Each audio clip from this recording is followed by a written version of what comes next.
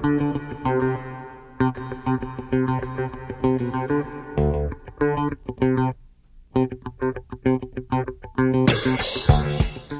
morning. Welcome to Money Management. This is Mike Maehl. I'm with the Spokane office of the Opus 111 Group, and we're here as we are every Saturday at 9 Pacific to talk with you about the markets and the economy and to help you hopefully get a better handle on what the heck is actually going on out there.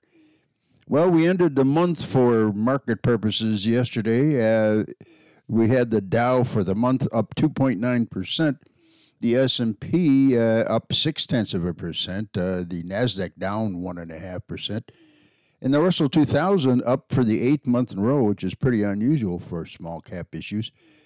But yesterday, the Dow itself closed at 34,529, the S&P at 4204, NASDAQ at 13,748, and the Russell 2000 at 2268.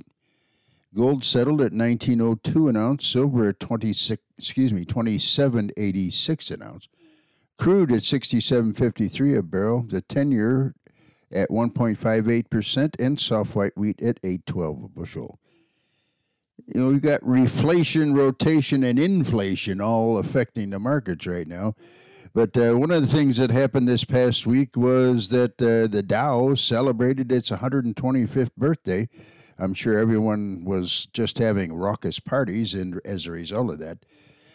Over its 125 years, its average annual return has been 7.69 to the good side. And the Dow and S&P have had similar trajectories over the past 30 years. And if you include dividends reinvested, each one has returned about 11% annually. Now, the thing about the Dow that's different about the S&P is that the higher a stock's price is, the more weight it carries in the index. So, for example, United Health Group had a recent price about $4.13. So that accounts for 2,700 points of the Dow's 34,000 at the time. Well, Apple at $126 a share was only counting for 835 points.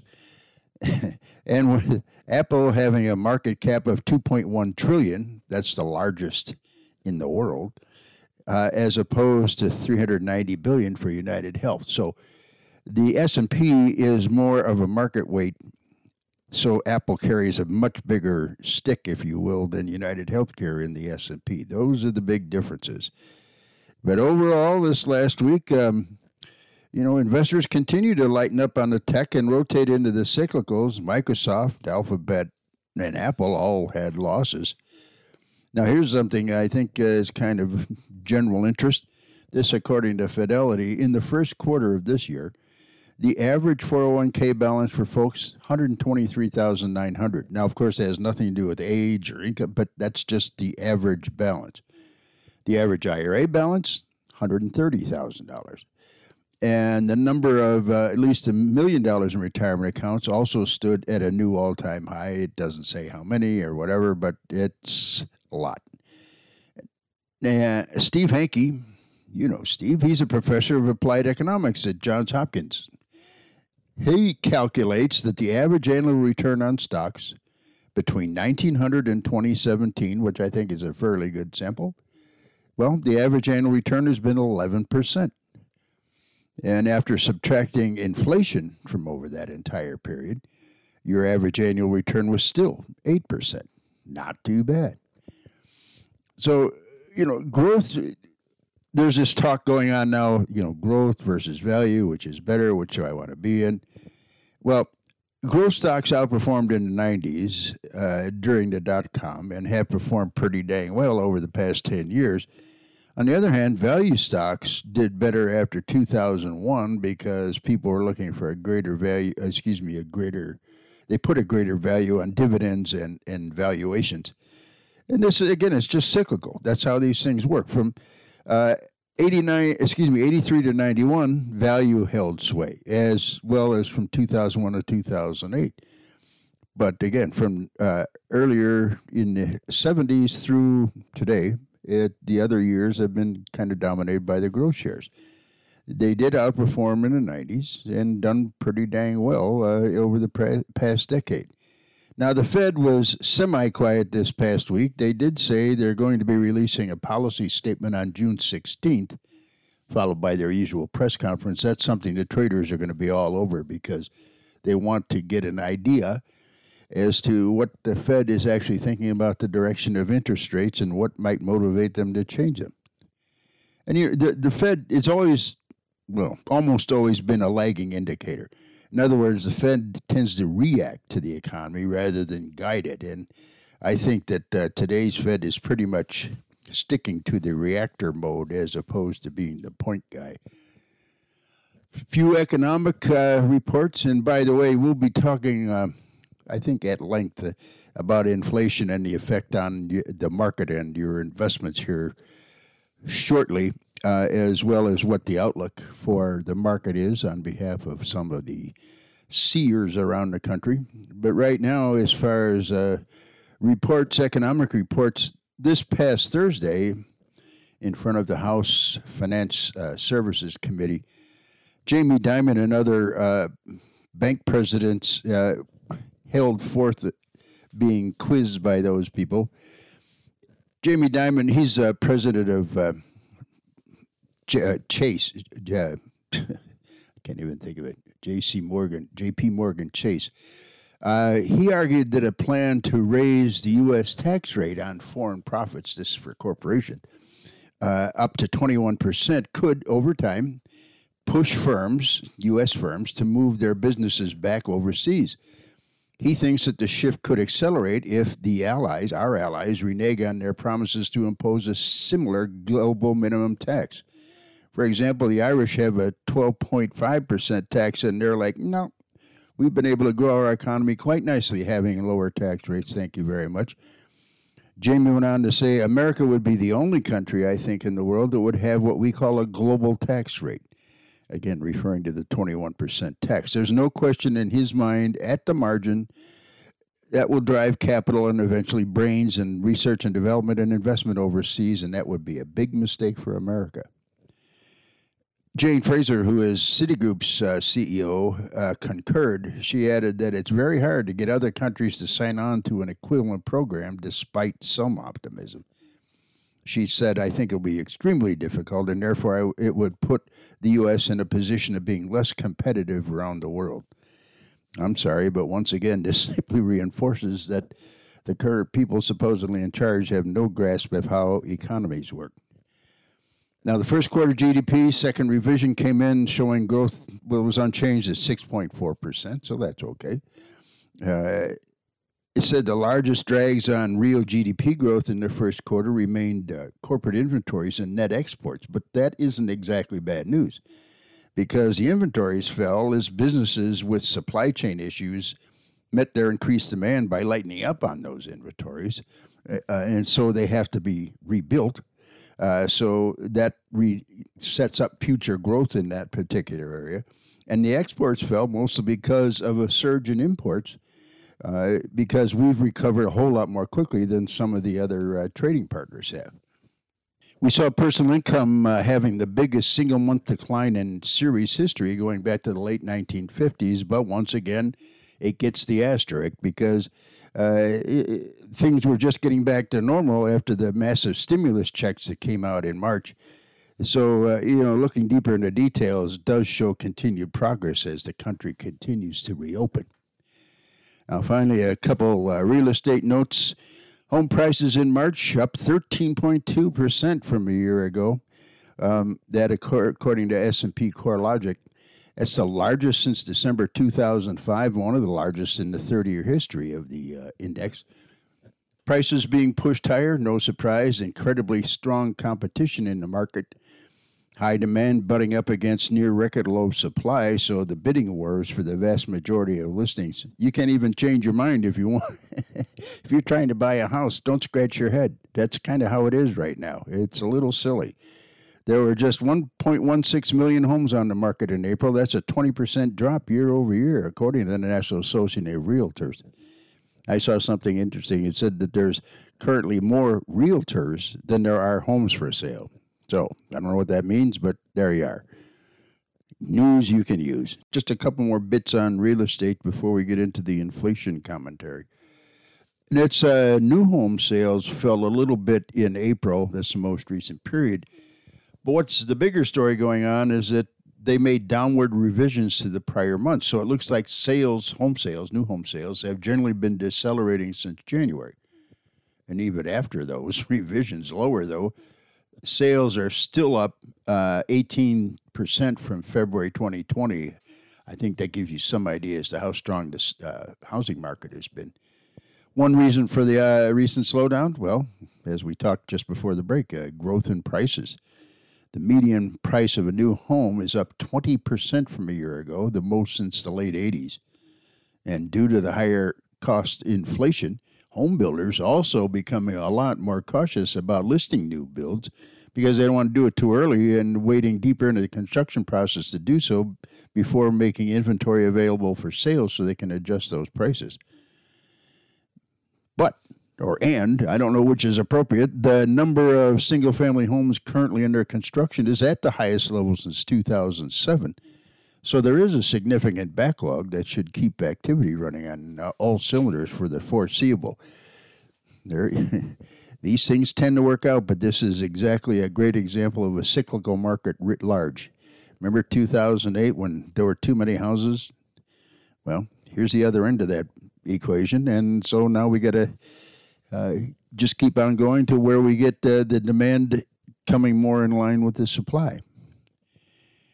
Now, one thing I've learned in my career, and probably anybody who watches the markets for more than, a month, the thing you have to know from the outset is that if you're investing in stocks, there's always going to be an apocalypse du jour. A reason for the world to end as you know it, at least according to my buddies in the financial media.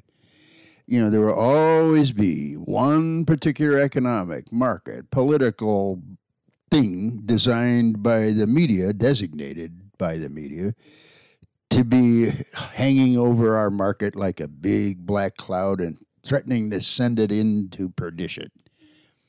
Well, when that crisis, and that word's in quotes, and in the media, it's always a crisis, fails to fire at the market, we do not then proceed to fair skies and sunny media outlook. Nay, we move right on to the next apocalypse. Over the past little over a year, I think we've had 4 that I can readily identify. One is, of course, the plague. The virus. It was going to be the modern-day Black Plague. Boy, oh boy, these guys were cheapers. Or at least 1918 revisited when tens of millions of people were affected by that.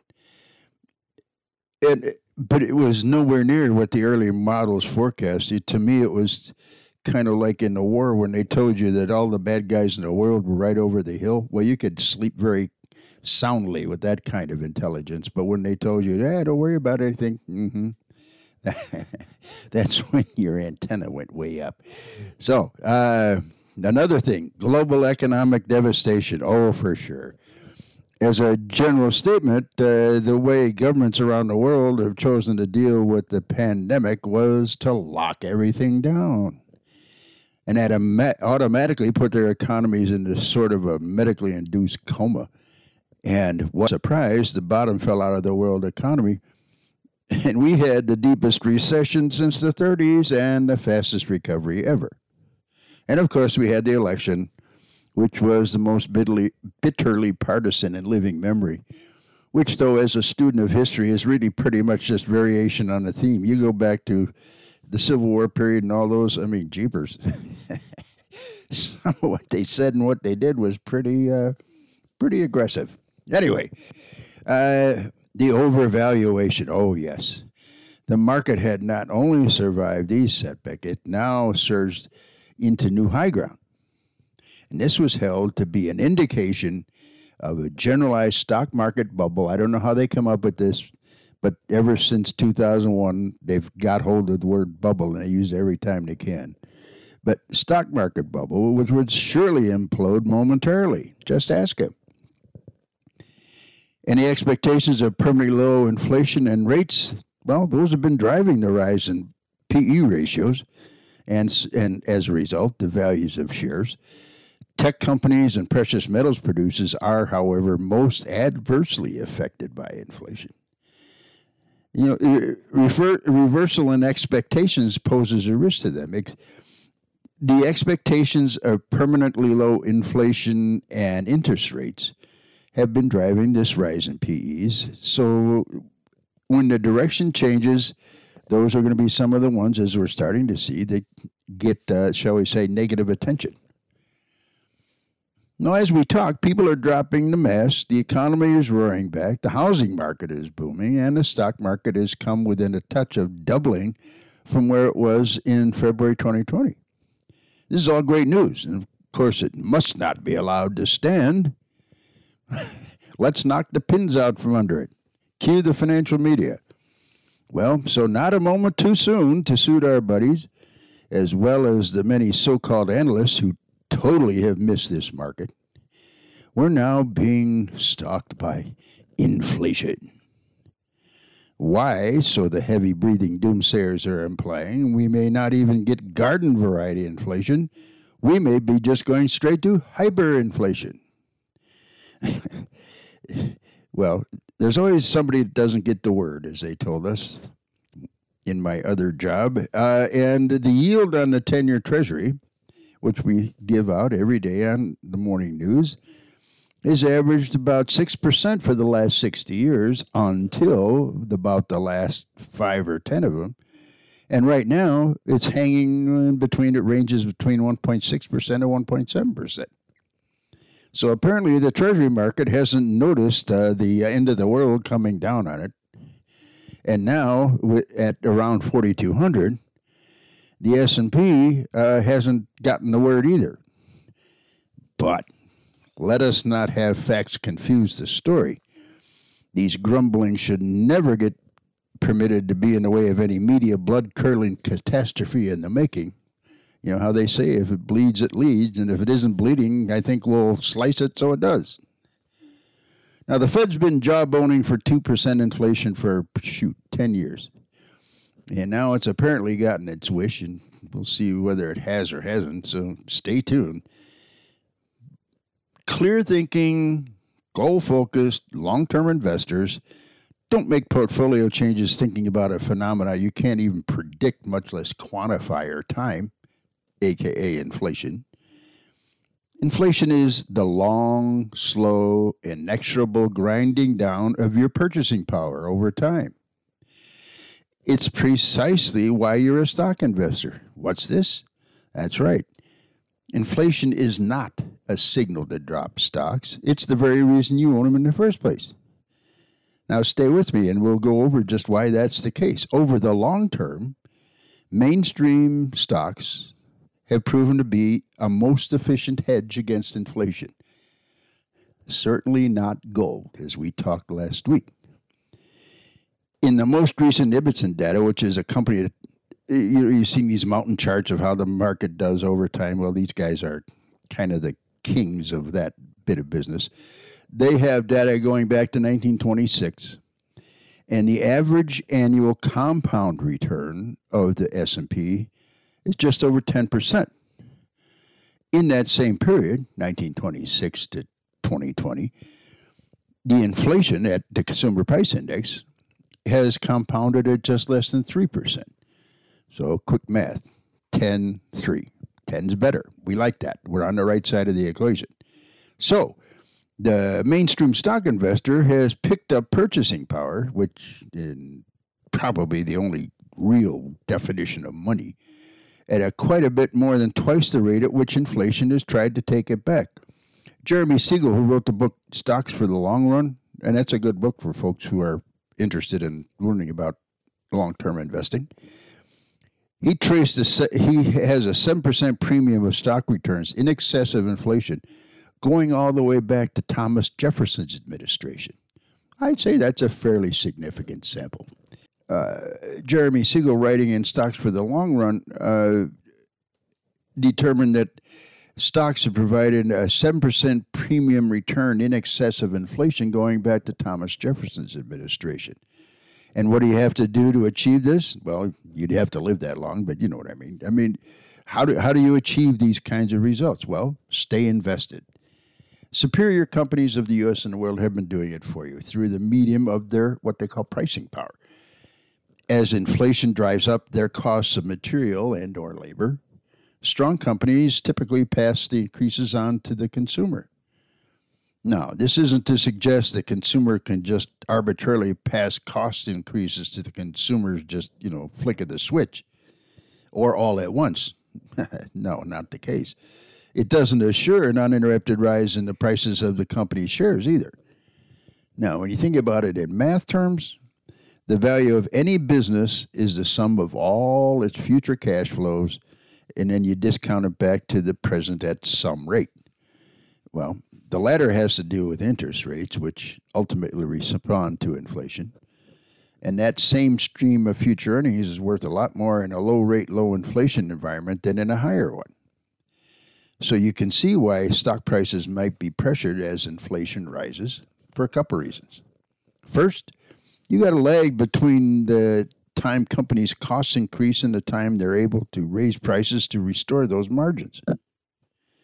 The second is an increase in the rate at which the market discounts their future earnings, cash flows, and dividends. But those, like inflation, are likely temporary in nature, and nor is there any certainty that, or how, or when, the market will react to them.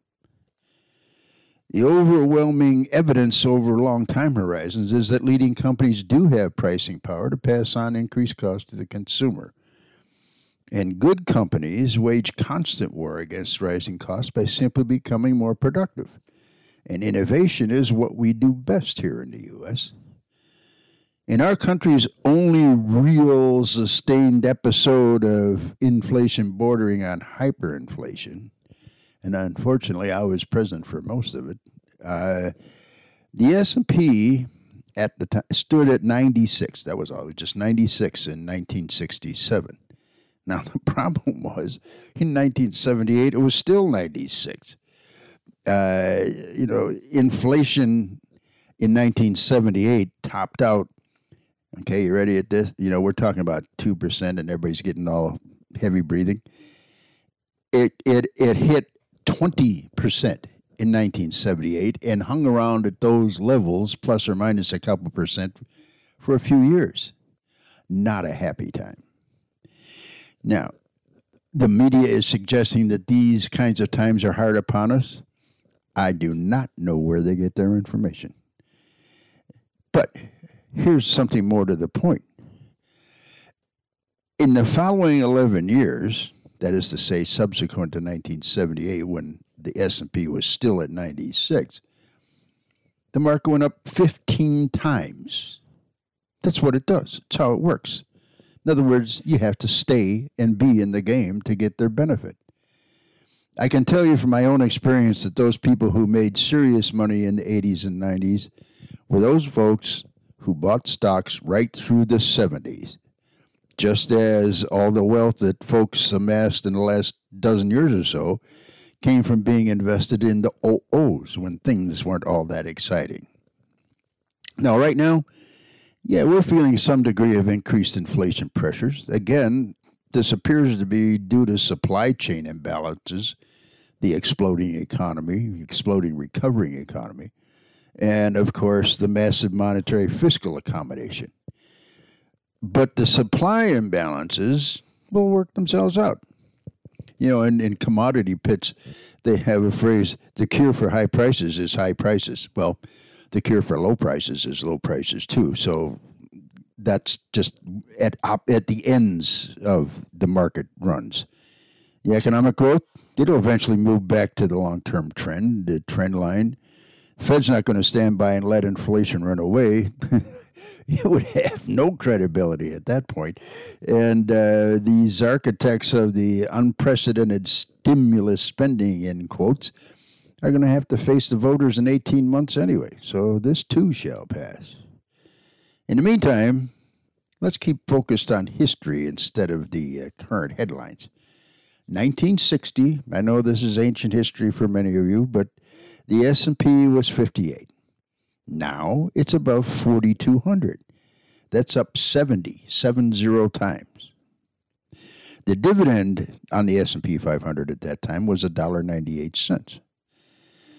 Right now, it's running at around $60, up 30 times. And the Consumer Price Index, that's inflation, ended 1960 just under 30.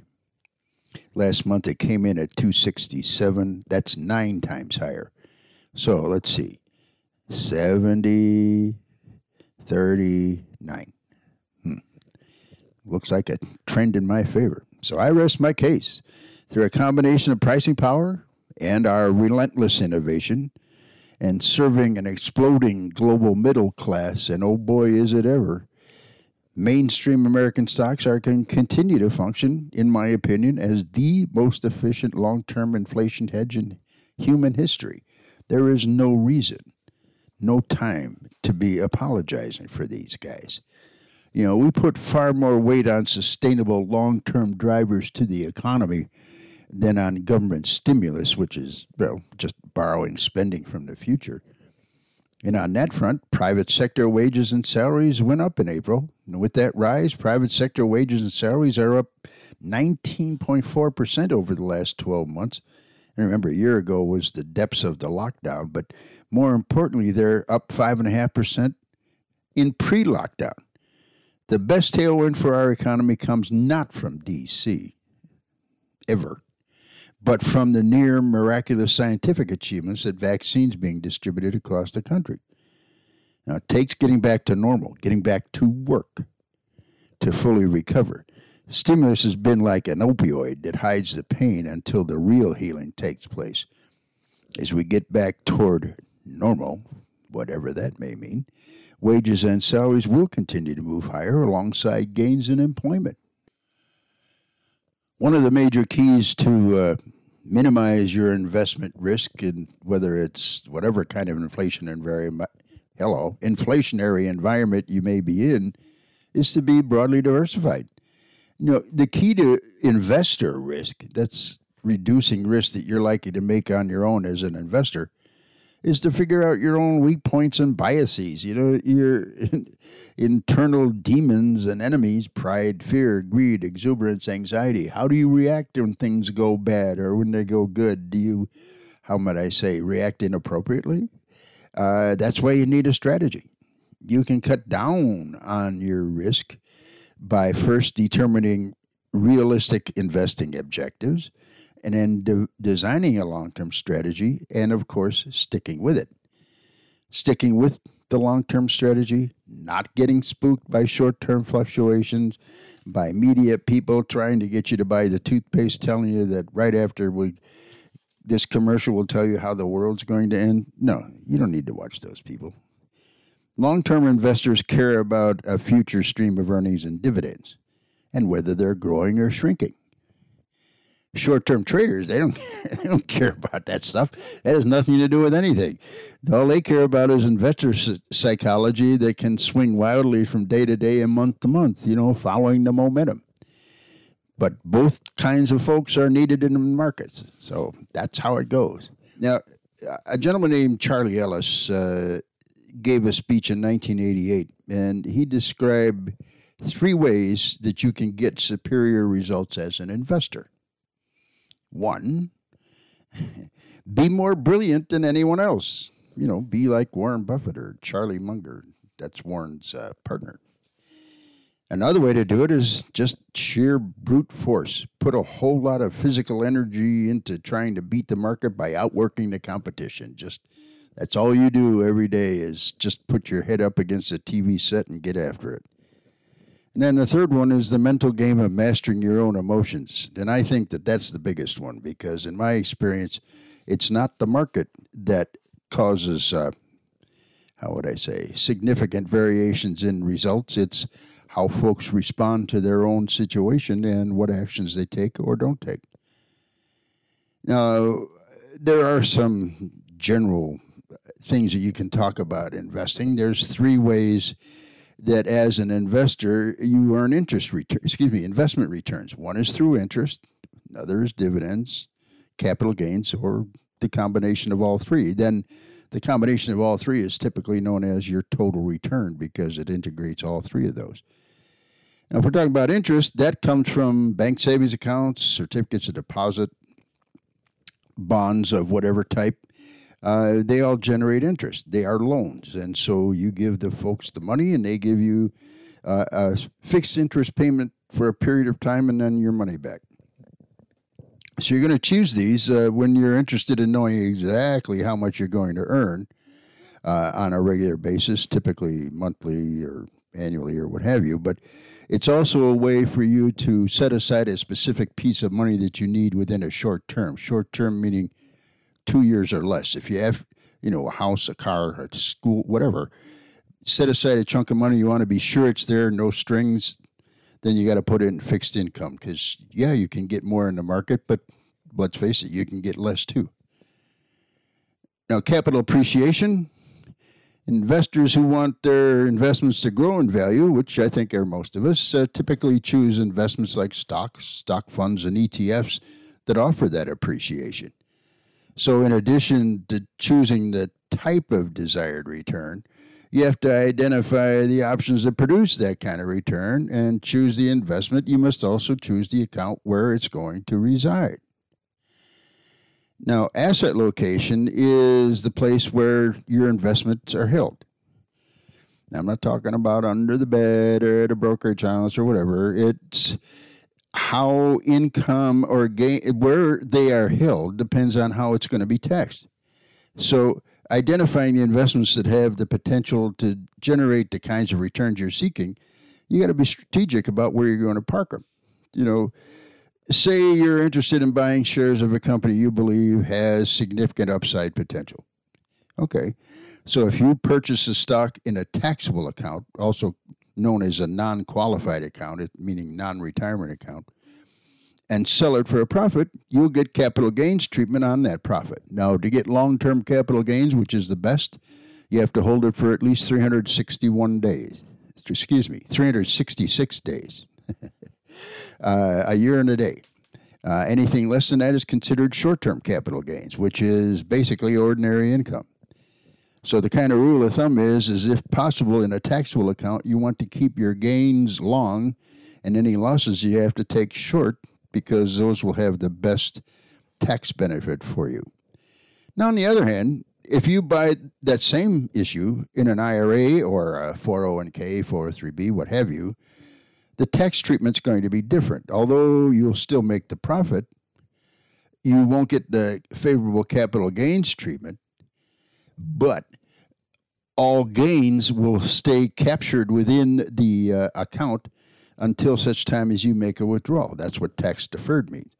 But when you take out money, however much and whenever it may be, it will be included in your ordinary taxable income at the time. Now, I guess I want to talk to you about dividends. Stocks, stock mutual funds, ETFs, they generate dividends. Dividends are a portion of the corporate profits that the companies choose to share with their shareholders. And it's not the same with each company. It's not even the same within each industry. So you just have to look and see what it is. There's a thing you can Google called Dividend Aristocrats that shows companies that pay dividends every year for like 20 years and have raised their dividends and so on and so on, just as a reference point, if nothing else. Now, dividends are attractive because they're a form of current income, and they do have the potential to increase. Now, they're not guaranteed, and because of that, you hope to be rewarded with higher dividends, as well as the appreciation of the underlying security. And again, as you may recall from our prior segment, with dividends having gone up 30 times since 1960, I'd say you're probably on the safe side of that particular wager. Now, I want to talk dividends in terms of a retirement, because you have to treat a 3-decade retirement just as much of a problem of maintaining your purchasing power as the protection of your principal. The markets aren't merciless. It's the calendar. People say, I don't want to do anything right now because they're uncertain about the markets or who knows what. And they continue to sit on the cash, but they are doing something every day. They're getting one day closer to retirement and holding investments because if they're sitting in cash that have basically no real return. So the decision not to decide today is still a decision. And in the long run, typically is proven to be a bad one. Now, you can do a lot toward cutting your retirement risk by determining realistic investing objectives and designing that long-term strategy we always talk about. And of course, here's the catch, sticking to it. Sticking with your long-term strategy, not being spooked by short-term fluctuations, that's the hard part. That's the emotional part we were talking about. Long-term investors care about a future stream of earnings and dividends and how they're growing or shrinking. As I said a minute ago, short-term traders, they don't care about that. It's which way is the investor psychology working? Now, just as a guideline, whenever you look at your statement, pay attention to that line called unrealized gains. If you take away about a third of that, that would tell you about how much after-tax real money value your account has at any one point in time. That's just a guideline. But when markets are high, it's pretty cool to figure out, hey, this is going to go on forever and we'll always get good returns and how much money can I make? And short memory and complacency, you got to remember the reversion to the mean will happen at some point. But here's a question for you. When you're in retirement, or you can ask somebody who is in retirement, whenever they go to the grocery store, what's the single most important variable in your financial life? It's not going to be what the bottom line is on your brokerage statement, because you don't bring your account values to the store, you bring your income. Don't bring no dang gold bars either. Old Rosar is going to look at you like you got three heads. What are you going to give you change in? Anyway, indeed, whether your account values are going up and down in any given month, it's mostly irrelevant. The central financial issues, I think, are two. Is your income adequate to your spending needs in retirement? Is that income rising through time to offset the increases in your cost of living, a.k.a. inflation? With those tests of your lifestyle sustaining income, a heavily weighted fixed income approach will not give you a lot of confidence. That's because bonds, CDs, savings accounts aren't yielding very much and haven't been for some time and don't look as if they will for some time. So your cost of living continues to go ahead. Inflation ought to be a pressing concern, and mainstream investment stocks have done better than that. The cash dividend of the S&P 500, to reiterate, grew from 1960 to 2020 from $1.98 to $56.70. That's an annual growth rate of 5.8%, an increase of about 29 times in your cash flow. And the consumer price index up about 9 times. Now, the problem with bonds is that they don't raise their return. That's what they're called, fixed income. That's the good and bad news about bonds. So focusing on dividends for long-term income is probably advantageous to you. Well, we've come to the end of the road for this broadcast. I hope to be back next Saturday talking with you at 9 Pacific. In the interim, have a great Memorial Day weekend. Remember absent friends. This is Mike Maehl. I'm with the Spokane office of the Opus 111 Group, and I thank you for listening. Opinions, forecasts, and case studies are for illustrative purposes only and may only be relevant at the time of recording. Certain sectors in the market, such as international and emerging markets, certain fixed income, including high-yield bonds, precious metals, mid and small company securities, have greater risks that are generally outlined in their prospectus, contract, or offering document. Any guarantees or protections offered through insurance products are subject to the claims paying ability of the issuing insurance company. Diversification, asset allocation are no guarantees or protections against loss. Past performance is no guarantee of future results, and there is always risk associated with investment.